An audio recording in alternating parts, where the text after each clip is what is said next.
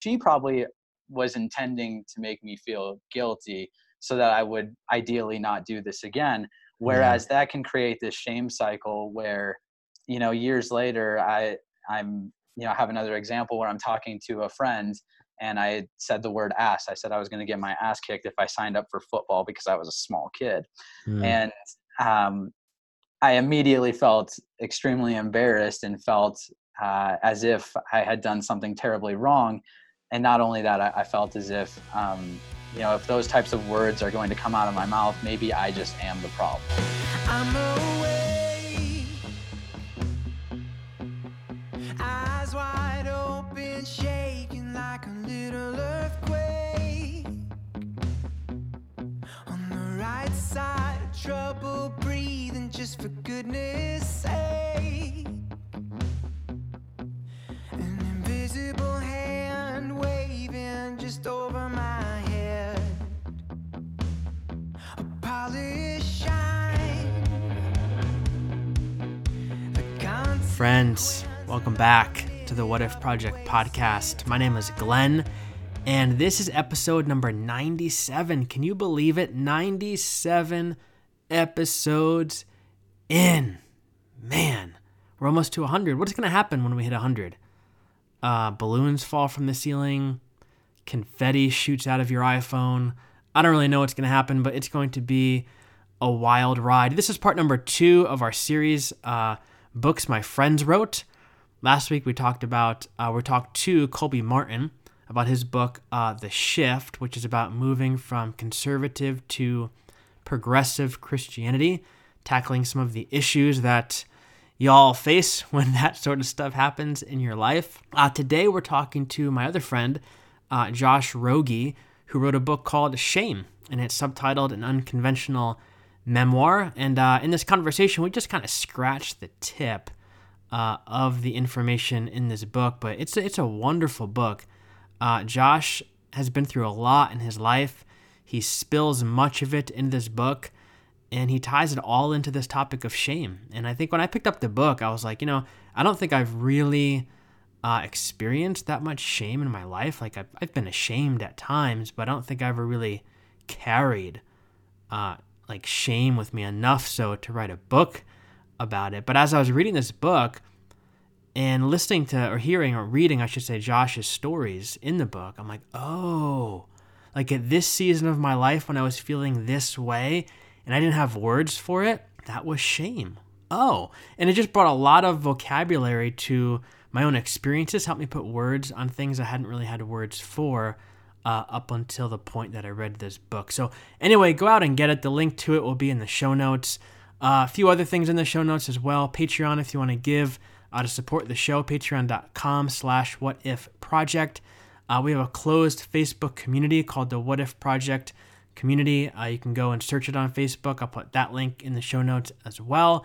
We also have a store where we sell t-shirts and hoodies and hats and mugs and stickers and all sorts of fun stuff, backpacks, blankets. I mean, it is all in there. It's called the Heretic Shop. So go check that out as well. That link will also be in the show notes. Special music today is from my friend Derek Webb off of his newest album called Targets. If you don't know who Derek Webb is, use the Googles, use the internet, go search his name, and you will read about him and all the great things he is doing in his world, in his life. So I will put the link to him and to his music as well in the show notes. And lastly, I hope that you're doing well these days. This episode with Josh was recorded early March, and so COVID-19 stuff wasn't like really a thing on anybody's radar. Like it was out there being talked about, but nobody was staying home. There was no such thing as quarantines up until that point, or up at that point. So we don't talk about it at all in this episode, but I didn't want to let this moment, this time, this day, this episode go by without at least mentioning it and checking in with you. Hope you're doing okay. As I've said in previous episodes and previous things, if you need to talk to somebody, you can reach out to me. I'm on Facebook. I am on Twitter. I'm all over the place. So just go search for me. Shoot me a message. I'd be happy to talk with you if you're wrestling with things, you're feeling certain ways, the times are feeling heavy for you. Go find me. Go to the What If Project community on Facebook. Go in there. We'll all be there to support each other, that sort of stuff. But I hope that you're doing well. I hope your families are doing well. And my love and my prayers I send out to you. So all of that said, as I said, this is episode number 97, part number 2 of our series, Books My Friends Wrote. And this is my conversation with the one and the only Josh Rogie. Enjoy.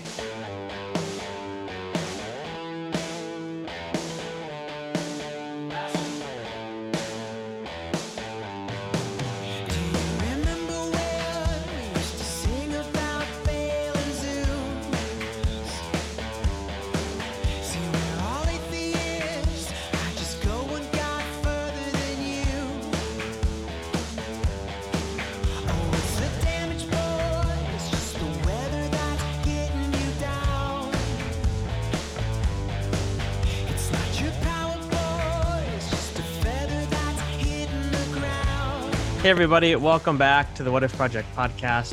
Today we're sitting down with Josh Rogie, who recently wrote a book called Shame, subtitled An Unconventional Memoir. So Josh, welcome to the podcast, my friend. It's nice to chat with you. Absolutely. It's great to talk with you, Glenn. Thank you so much for having me. Oh, thank you. So I read your book and I absolutely love it because so much of your story seemed to resonate with my own. So first of all, thank you. Thank you for sharing your story with the world. I'm sure it's always interesting or maybe an odd feeling to put your life story on paper and send it out to the universe. It is. And it was released, in February, I believe? Yeah, February 11th was the release date. Okay, and so I'm wondering, first of all, how has the feedback been? Like, what are people saying? And most importantly, like, how do you feel about the book? Yeah, I mean, I've been blessed to get really good feedback so far. It's been a lot of people responding and reacting the same way you just did, where maybe it doesn't 100% overlap with their experiences, but it's similar enough that they've been able to grasp at certain things and say, hey, I really related to this section about, being bullied, or about my faith changing and now I don't know how I fit into a church, or whatever the case may be. So it's been very positive. I will say that it hasn't been without its anxieties from my side of things, because it is very much unfiltered, tell all, I guess you might say. So it definitely has brought its own challenges in that way, but everybody's been so gracious and understood what I was going for that it's really been a huge blessing. Honestly, I can't say any bad things. That's awesome. And how do you how did it feel to like get it out there in the world? Was it scary when it first launched? Was it like, what are people going to think of this thing? Or like, how did it feel for you? Yeah, absolutely. So this is my first book, and certainly a very personal book. And it has been scary. Like I said, I talk about a lot of things that honestly, even as I was writing this book, things were coming out that my wife, Danica, didn't even know about until, I let her read the first draft of each chapter as we went through this. I had kind of a unique publishing path in the sense that I originally thought I was going to self-publish it. So I did a lot of sharing and beta reader type things way before it was released. Okay. And I think that helped ease some of my anxieties. But it's still, once I got it set up through Quire Publishing, and then obviously that's going to give me a wider reach and all of that, it has kind of come back around where I'm like, oh, people who don't know me at all are now reading this. It definitely has its scary moments, but again, nothing that we're not willing to push through. So for our listeners, I will put the link to the book in the show notes, and I highly advise, as you'll hear in the conversation, that you go out and get it, because Josh tackles some difficult topics, sometimes in humorous ways, and then right into the serious things as well. So before we jump in, though, Josh, maybe tell us a little bit about yourself. Who are you? What do you do? What gets you out of bed in the morning? Yeah. So I have a normal 9 to 5 that, I don't mind it, I guess, but it's not necessarily the thing that gets me out of bed in the morning. I've definitely am somebody who, I've been in the church environment pretty much my whole life. I'm 32 now, and been going to church almost my entire life up until the last year or so. And I would say the thing that really drives me is just having authentic conversations, like you and I are having now, Glenn, where we can, talk about real things. I don't really enjoy fluff or surface level things a whole lot or anything like that. And, just digging in deep, I feel weird because I'm using these like catchphrases or something, but I'm talking about like conversations around what we actually believe, asking questions that people are afraid to ask and stuff like that. Yeah, I think that's the beauty of your book. And I said it before we hit record that it just feels like your book can help people put words on things that they've been feeling. Like I know even for myself, like I read your book and I was like, man, I've always felt that, but I never really had the words to put it exactly like that. So I think, your book, I think when people read your book, it's going to draw out conversations in the groups of people who are reading it for sure. Yeah, I really hope so. I mean, part of how I wrote this, I feel like there's a lot of good source material out there for, people who are going through the deconstruction process from kind of an intellectual perspective. Even many of my fellow choir writers have extensive research and things along those lines. And I wanted to kind of be in a similar space, but look at it from a different angle. And I just cut out a lot of the, I'm not dumbing it down necessarily. Yeah, But just, I wanted to kind of create almost like a blunt hammer where it's just like, let's just go at these without any poetry, without any fluff, and without any large words, Yeah. And, I hope that resonates. Yeah, I think a lot of times people write about the kind of stuff that you wrote about from almost like an academic stance where they talk about things like shame when they talk about it like psychologically and stuff like that. And you go into some of that stuff, but I think, your book comes from a very personal place, which I think is what is really going to hit readers in the heart. So. Oh, thank you. Thank you. I feel as if storytelling for me personally is a more effective tool to get people to understand where I'm coming from. So that's kind of the angle this book tackles it from. Well, that's what Jesus did, right? He told some stories. Right. Exactly. We could take a page out of his book. Yeah. He seems to know a thing or two. So the book is called Shame. And throughout the book, you kind of weave your story in and out of, various points that you make regarding shame. And I'm wondering, kind of kick it off, like, why write a book about shame? Like, of all the things you could talk about in the world, like why is shame something that's close to your heart? Yeah, that's a great question because honestly, it presented itself to me. I didn't really set out to write a book about this. I've known that I wanted to be a writer since I was in high school, and I just had a hard time figuring out what the book would be, I guess. And so originally it actually was going to be a bit more of almost like a writing exercise where I was just like, okay, I will learn how to write a book by writing a book about myself. There you go. Yeah, it seemed like maybe writing a book is maybe never easy, but it seemed like this might make it a little more manageable.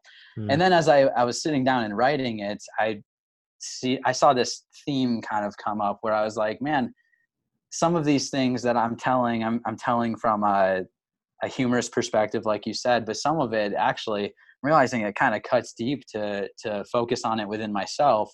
And the more I'm thinking about this, I'm realizing that a lot of these topics also probably have a similar impact on other people who have lived through them.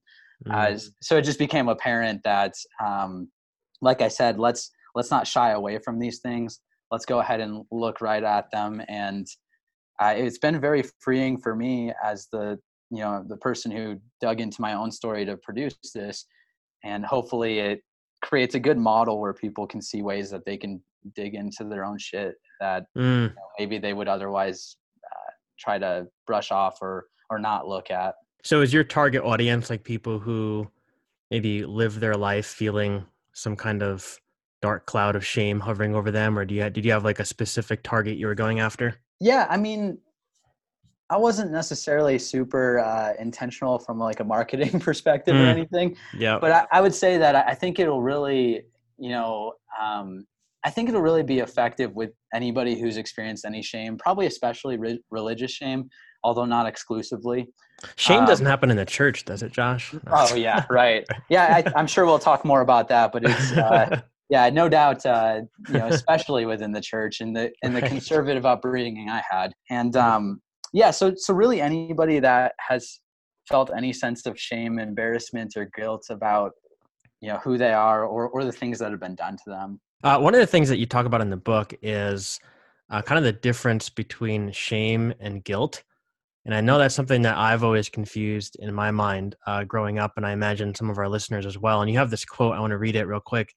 You say, guilt is typically associated with feeling as if one has done something bad rather than feeling as if they can be defined as bad. And so I'm wondering, maybe talk to us a little bit about the difference between guilt and shame. And if you could, maybe give us some like examples from your story of what shame has looked like in your life as opposed to guilt, to maybe help give people a better vocabulary of what we're talking about. Yeah, absolutely. Yeah, so I mean, as I said there, to me, guilt is more of almost kind of like a fleeting feeling Mm, where you may recognize something that you did wrong or something that you regret, and you may feel guilty about that. Whereas shame is more of a redefining of yourself in a negative way.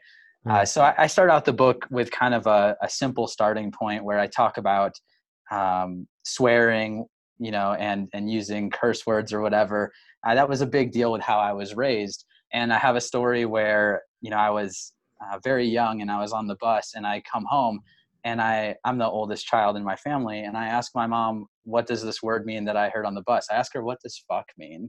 mm. And it's kind of a humorous moment. I find it Right. funny. So she responds by doing what parents did in the 90s. I don't know if they still do it, but she fed me some soap and washed Yeah. my mouth out and told me I'm never to use that word again. Side note, that's not effective because I obviously still occasionally partake. But I would have never guessed by reading your book. Right. Yeah, exactly. But getting at like kind of that definition that you brought up there is she probably was intending to make me feel guilty so that I would ideally not do this again. Yeah. Whereas that can create this shame cycle where, years later, I'm, I have another example where I'm talking to a friend and I said the word ass. I said I was going to get my ass kicked if I signed up for football because I was a small kid.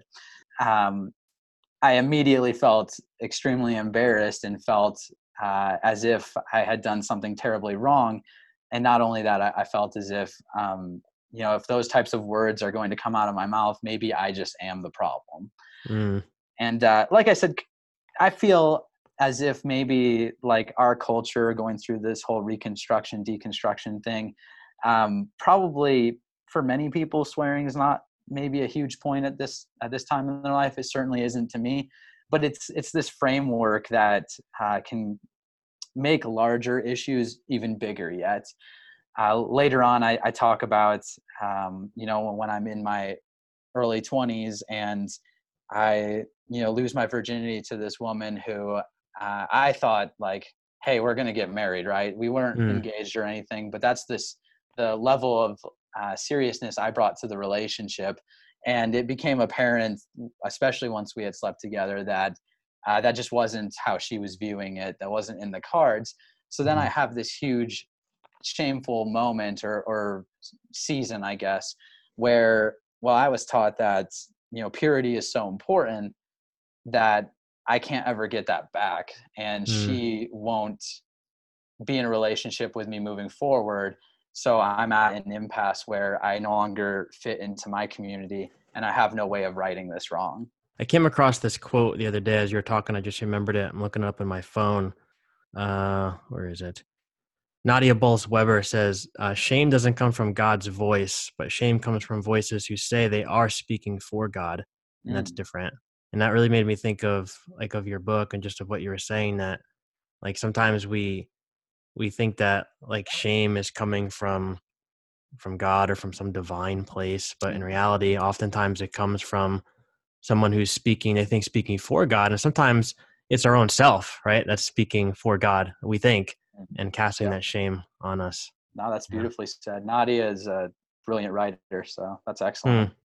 I love in the book too, you say that you have like a lot of childhood memories that are driven by these scars of shame and disappointment. And I would agree with that because when I was reading certain sections of your book, I was thinking back on my own life. And sometimes it feels like the moments in my childhood when I felt the most ashamed or felt the most like I disappointed my parents or my teachers or some higher authority that I respected. Like those are often like the most vivid memories that carry like the strongest emotions. And so I'm wondering, like, why do you think, why do you think that is? Why do you think that those events have the power to leave like such a huge lasting impact in our lives, like so much so that we might even be able to remember those feelings more so than like the happiest moments of our lives? And then to follow that up, like what can parents who are listening maybe take away from that reality? Like if these things stick with us, if they're ingrained in us in some way, shape, or form, like as parents, like what can we do to our kids? Let me start out by saying I'm not an expert or a psychologist or anything. So this is really just me talking from my own personal understanding. Mm, I would say that I imagine that a lot of those moments, they feel as if they're defining moments because like when you're a kid, you're learning where you fit into society, where you fit into the culture and stuff like that.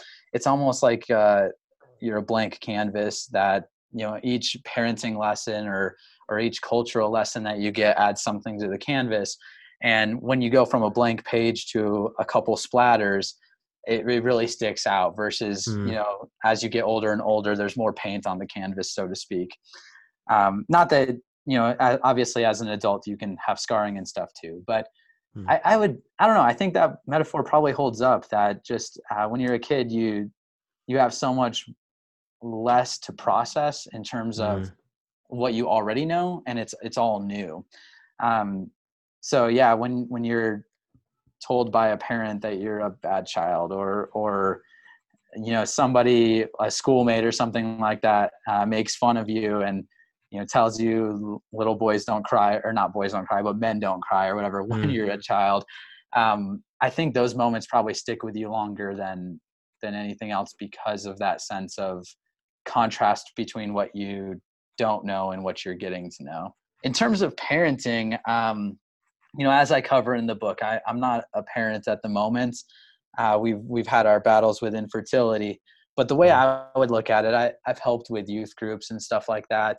And I think probably one of the best things parents can do is parent with humility and I guess maybe a sense of grace, mm, uh, so that when a child does something wrong, or especially when they become a teenager and they're a little more rebellious and stuff, to try to find kind of a common ground instead of um, saying something that might potentially be perceived as identity defining.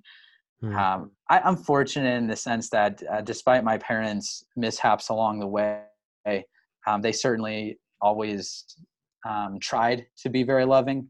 and uh, they made sure that they communicated that they did love me.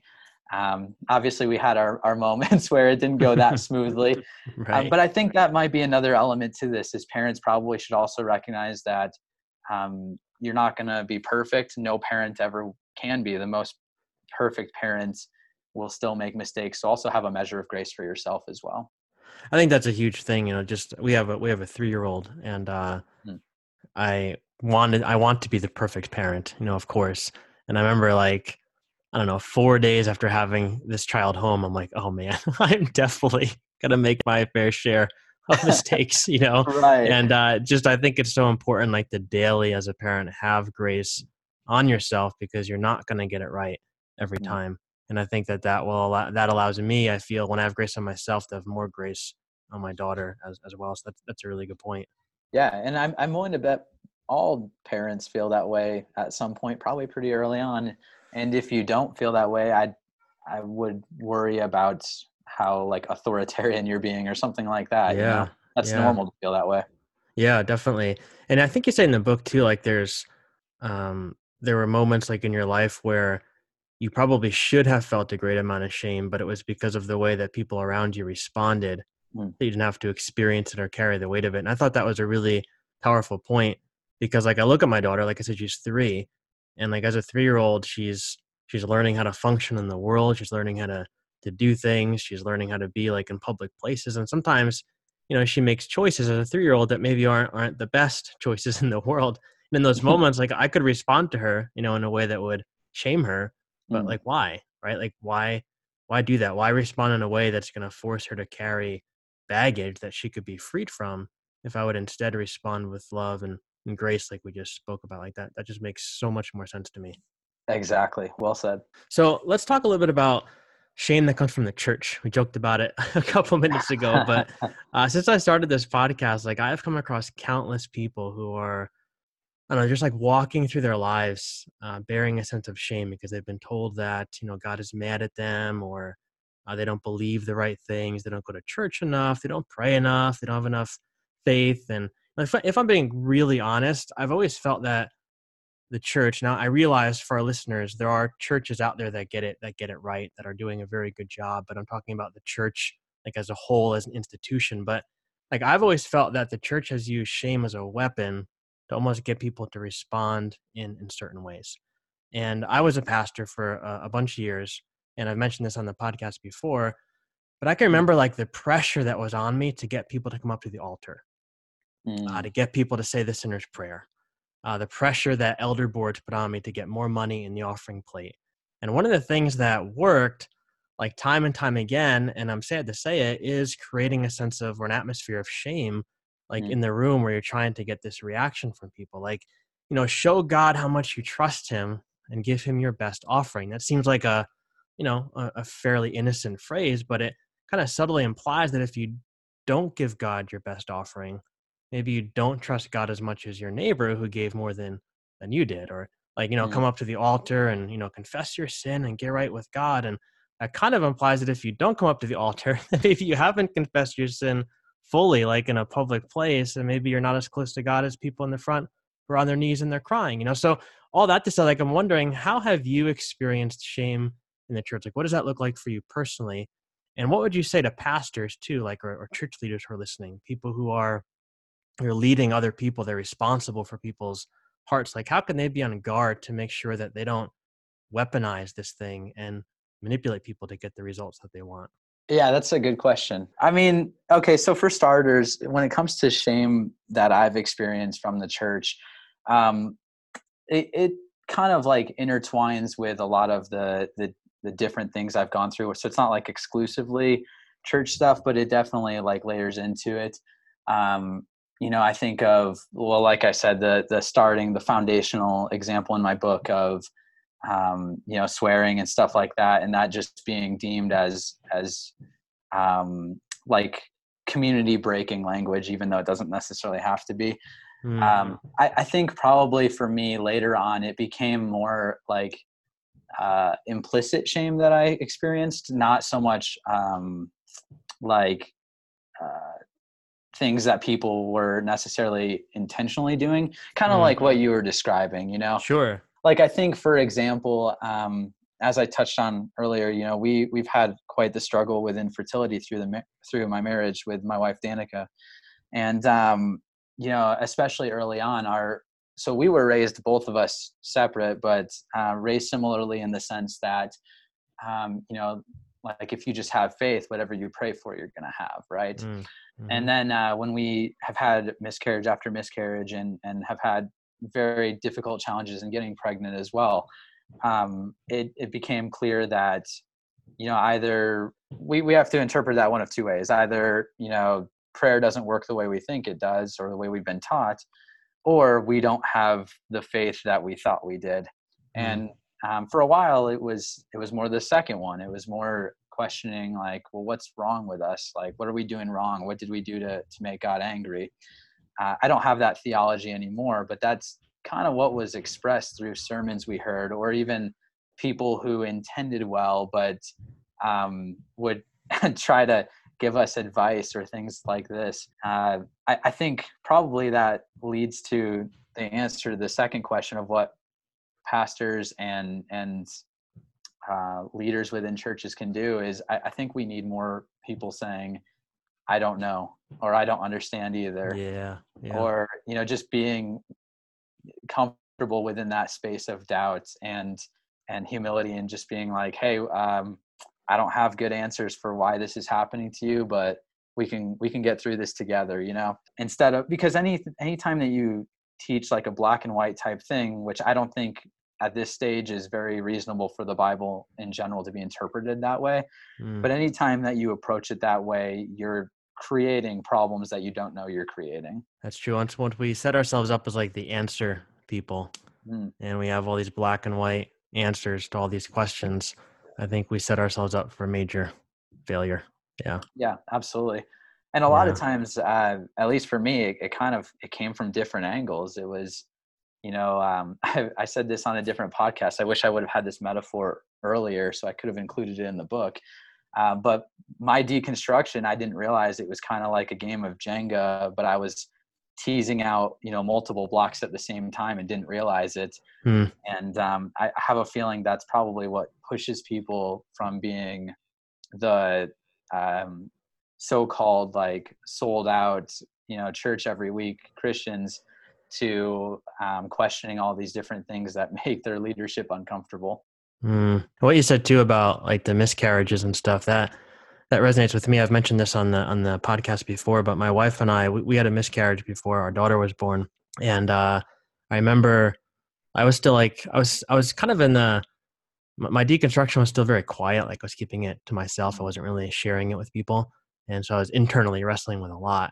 And I remember like being in the hospital and, the doctor came over and he told us, what had happened. And he was very cold about it. Like it wasn't a very emotional conversation. Like it was emotional on our end, but not really on his end. And I Right. remember it being there, standing there with my wife, like something just unraveled in me. And I was like, there's just no way that that this is okay. And I just had all these questions that flooded my mind about God. Like, why would God allow something like this to happen? And like, what's going Mm. on? I remember like a lot of our church friends were like, it's got to believe that God is sovereign and, God has his purposes. And, one day when you get into heaven, you're going to understand like all of those, all those words came from very good places in people's hearts. Like those people love us, we love them. But I remember feeling in my heart, like, I don't believe that. But Mm. then there was this sense of shame that like, well, if Mm. they can believe that and they can be have so much faith about it, like, why can't I? And I Right. think for a while, I really wrestled with that sense of shame that came from those people from a very good heart, but it just felt like crap when it hit me. Yeah. I have a feeling that like those people, many of them probably, they're not consciously thinking this, but they're probably saying that for themselves too, because Mm, they don't have a good answer for why it happens. They see somebody they care about going through these you know these terrible tragedies that they can't stop from happening. mm, So I think it kind of, I don't know, I think it's almost like a selfish way to respond, but it's not intended to be, if that makes sense. yeah. I think too, I think in church, like we're groomed to have the answers, and Oh especially yeah. especially pastors. Like I always felt like when I was a pastor, like I'm the answer guy. Like Mhm. people come to me with a question, I better figure it out. I better figure out Right. like what the answer is. And if I say I don't know, and it's like, well, don't you have a degree hanging on your wall? Like, aren't you Right. supposed to know the answers to Yeah. these questions? Like, and if he doesn't know, did we pick the right person to be the pastor? Like so it's like all of that kind of stuff creates shame, I think, in the pastor, as well. So it's almost like this never ending circle of Mm. shame on all ends. But I think, like you said, if we would just be able to be okay with, I don't know, I'm not really sure of the answer, Mm. maybe we just need to sit on it. Maybe we just need to, kind of meditate on it or dwell on it or whatever. I think that would go so much further in the Yeah. church. I think that's a huge question mark, at least for me, with how I feel about the church right now is it seems like the structure is kind of designed in a way to make pastors feel the way you felt and Mm, to make the congregation feel the way you described as well, where they feel lesser, where they don't feel as if they can find these answers on their own. I Full disclosure, I left our church about a year ago, and at the moment, we're not sure we're going to go back, or we don't know what the future mm, holds for us in that sense. I'm still a Christian, but just trying to figure out how community and church and all that should play out. But I think that an answer for me, at least, is probably going to be something where um, it's more egalitarian. I don't mean that in the gender sense, but I mean mm, across the board, where you know everybody has equal say, I guess, and it's more of a dialogue is really what I'm saying. yeah. It's good to ask people who know more than you do about things, but once you create this hierarchical structure, I don't know, it gets pretty messy fast. Yeah, it really does. And I think we're in the same boat. Like we haven't been to church. I don't know. It's been over like a year and a half, I think, since we've been to Mm. church. We moved from New Jersey to North Carolina. We went to a few different churches, and we just we just needed a break. I think, we just have been either in ministry, like up front for all of our lives, or we've been involved in like, Bible studies and some form of volunteer stuff. And we're just like, we just need to take a step away. And I think we just both, my wife and I, just have, various different kinds of baggage and wounds and stuff like that. But, having the time away, we started this podcast and we have this closed Facebook group, and we have about 160 people. And I say probably like 40 to 50 are active on a fairly regular basis. And the conversation that happens in there is like so good. And I think like in the beginning, I made it known like, hey, I'm not the pastor of the group. I just hit Yeah. the link to create it. And you guys are in here, so let's just have some good dialogue. And it's just a place where a lot of people they ask questions. There's a lot of people, I don't know the answer to that. That's a really good question. And it just goes quiet for a while, and then somebody chimes in with some thoughts. And I think it's just such a beautiful way. And I said to my wife, like, if this could be what church was like, I feel like it would just be so magical. That is beautiful. I do wonder if that's the future of what Christ-like community should be, especially because you also remove what you're describing. I imagine you remove a lot of like the financial issues that I feel like is pretty broken with the church structure as well, Yeah, that's a huge thing. And I think it's funny, like a lot of people are, talk about like a lot of podcasters, like how do you make money with your podcast? And one of the things that like I wrestle with that is like, I don't necessarily want it to make a lot of money in order to like be the job that I do, because like just in my experience in the church, like when people give to something, then all of a sudden there's like power in the people, and it's not that that's a bad thing, but at the same time it can be abused in the sense of, remember like being in the church, like, well, if you talk about that in your sermons, I'm going to take my $500 a week that I give and I'm going to take it somewhere else, and it's like, it just doesn't feel very good. So I think that having a community, like you said, that we know those financial things aren't necessarily an issue. Those things don't become central. Those things are kind of on the outskirts, and the central stuff is the question. The central stuff is doing life together, figuring stuff out. And I think that in some kind of cool way, that's able to happen with technology these days, even when people aren't in the same location. Yeah, that's awesome. I love it. So last thing I want to kind of explore is kind of the idea of finding God maybe outside of your tradition. You have a part in your book where you talk about the Council of Jerusalem. I think it's in the book of Acts, where Paul and Peter and James, they want to let as many people into the family of God as possible. And they're arguing that circumcision isn't needed to be a Christian. Then you have this quote, you say, "This is what my life was missing. I wasn't taught that God could reveal himself to me in ways out of the tradition. I didn't know that I could explore things outside of what was written in stone to learn the truth of Jesus." So maybe talk to me more about this. Like a lot of our listeners, like myself, like you, brought up in this tradition where God is found either in the church, in the Bible, or is in this very small group of church friends that you might have. He's not in other religions. He's certainly not in relationships you might have with non-Christians.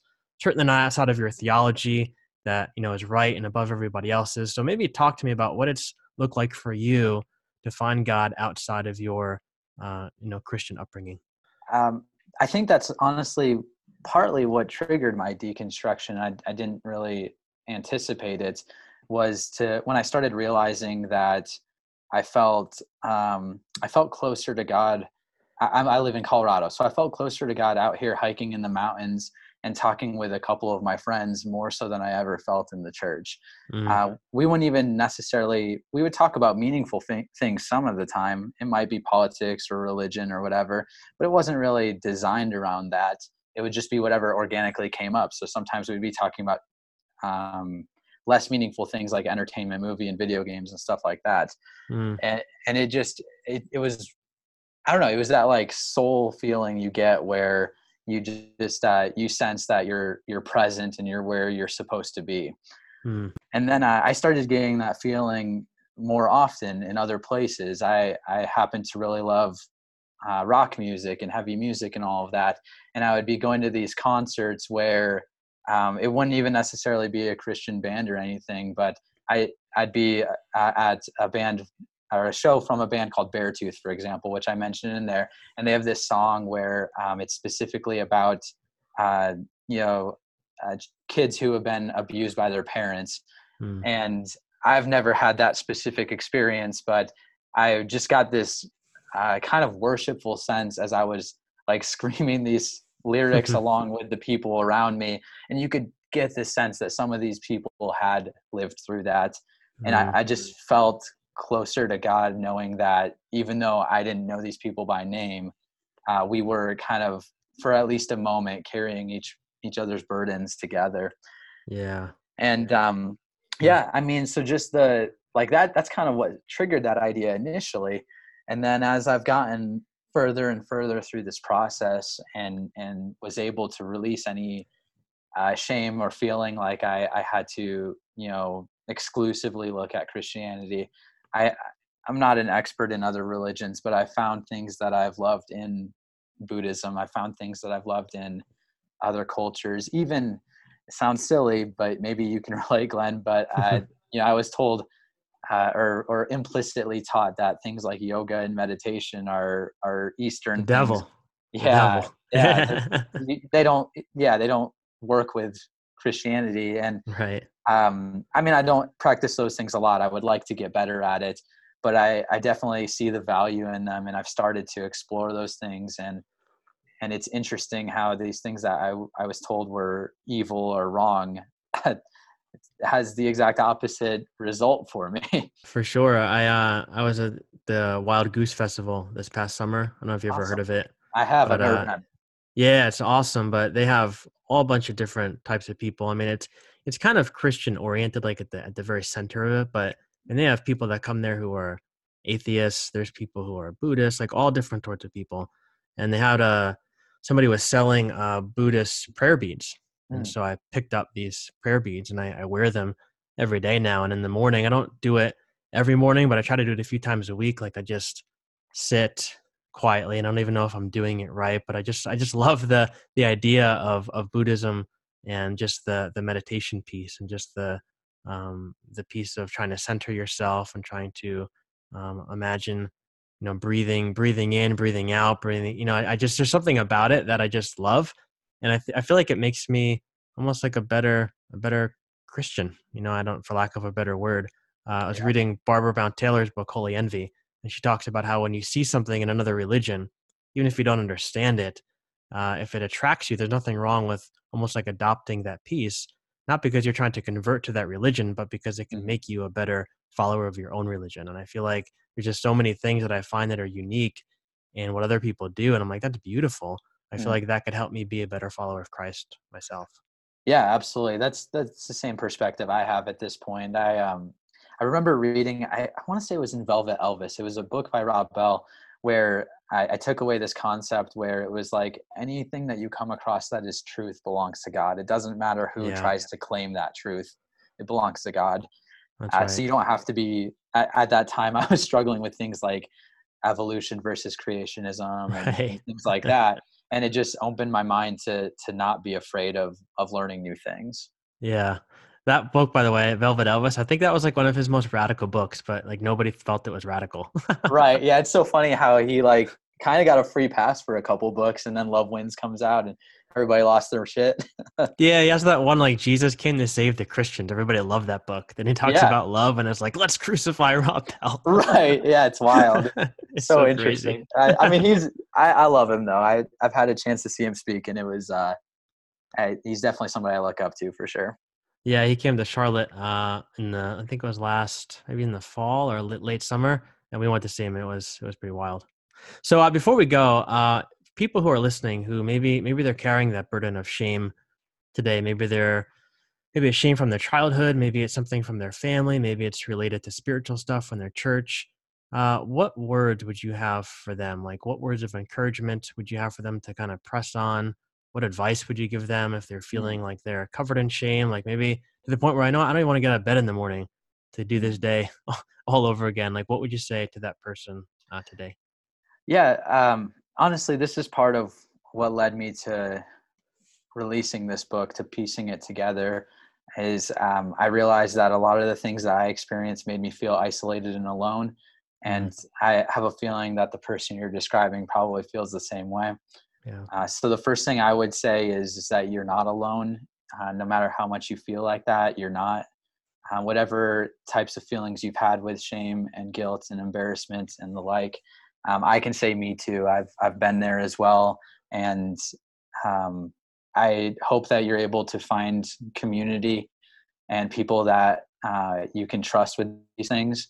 But I would really strongly encourage you to find an outlet, because the longer you keep it to yourself, the more isolating and the harsher it feels. I'll also add that, and maybe I should have covered this earlier, but like I said, I've gotten nothing but positive feedback for this. And I'm thankful for having a community around me who responds that way.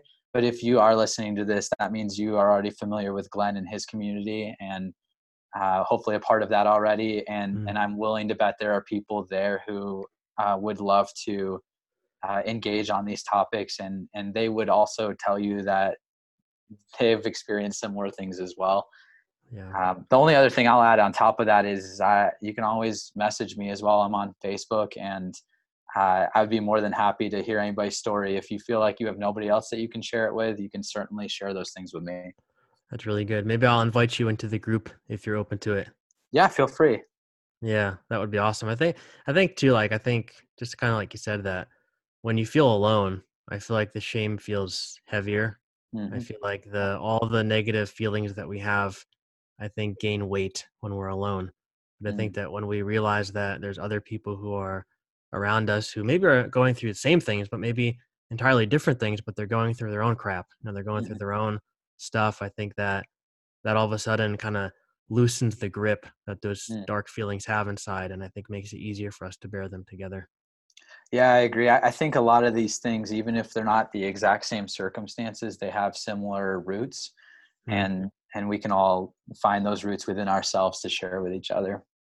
Absolutely. And where's the best place for people to buy your book? I know authors sometimes have a preference. They want you to buy it here, want you to buy it there. Do you have any preference, or just go out and buy it? No real preference here. Probably the easiest way is Amazon. Yeah. But you can also order it through Barnes & Noble and a couple outlets like that. But feel free to do Amazon if that works best for you. I appreciate any support. And again, it's called Shame and Unconventional Memoir. Awesome. Well, I'll put the link in the show notes. And Josh, let's do this again sometime. Hey, I would love to. Thank you again for having me. It's been a pleasure, and look forward to future interactions together. Thank you so much, man. Have a good night. You too.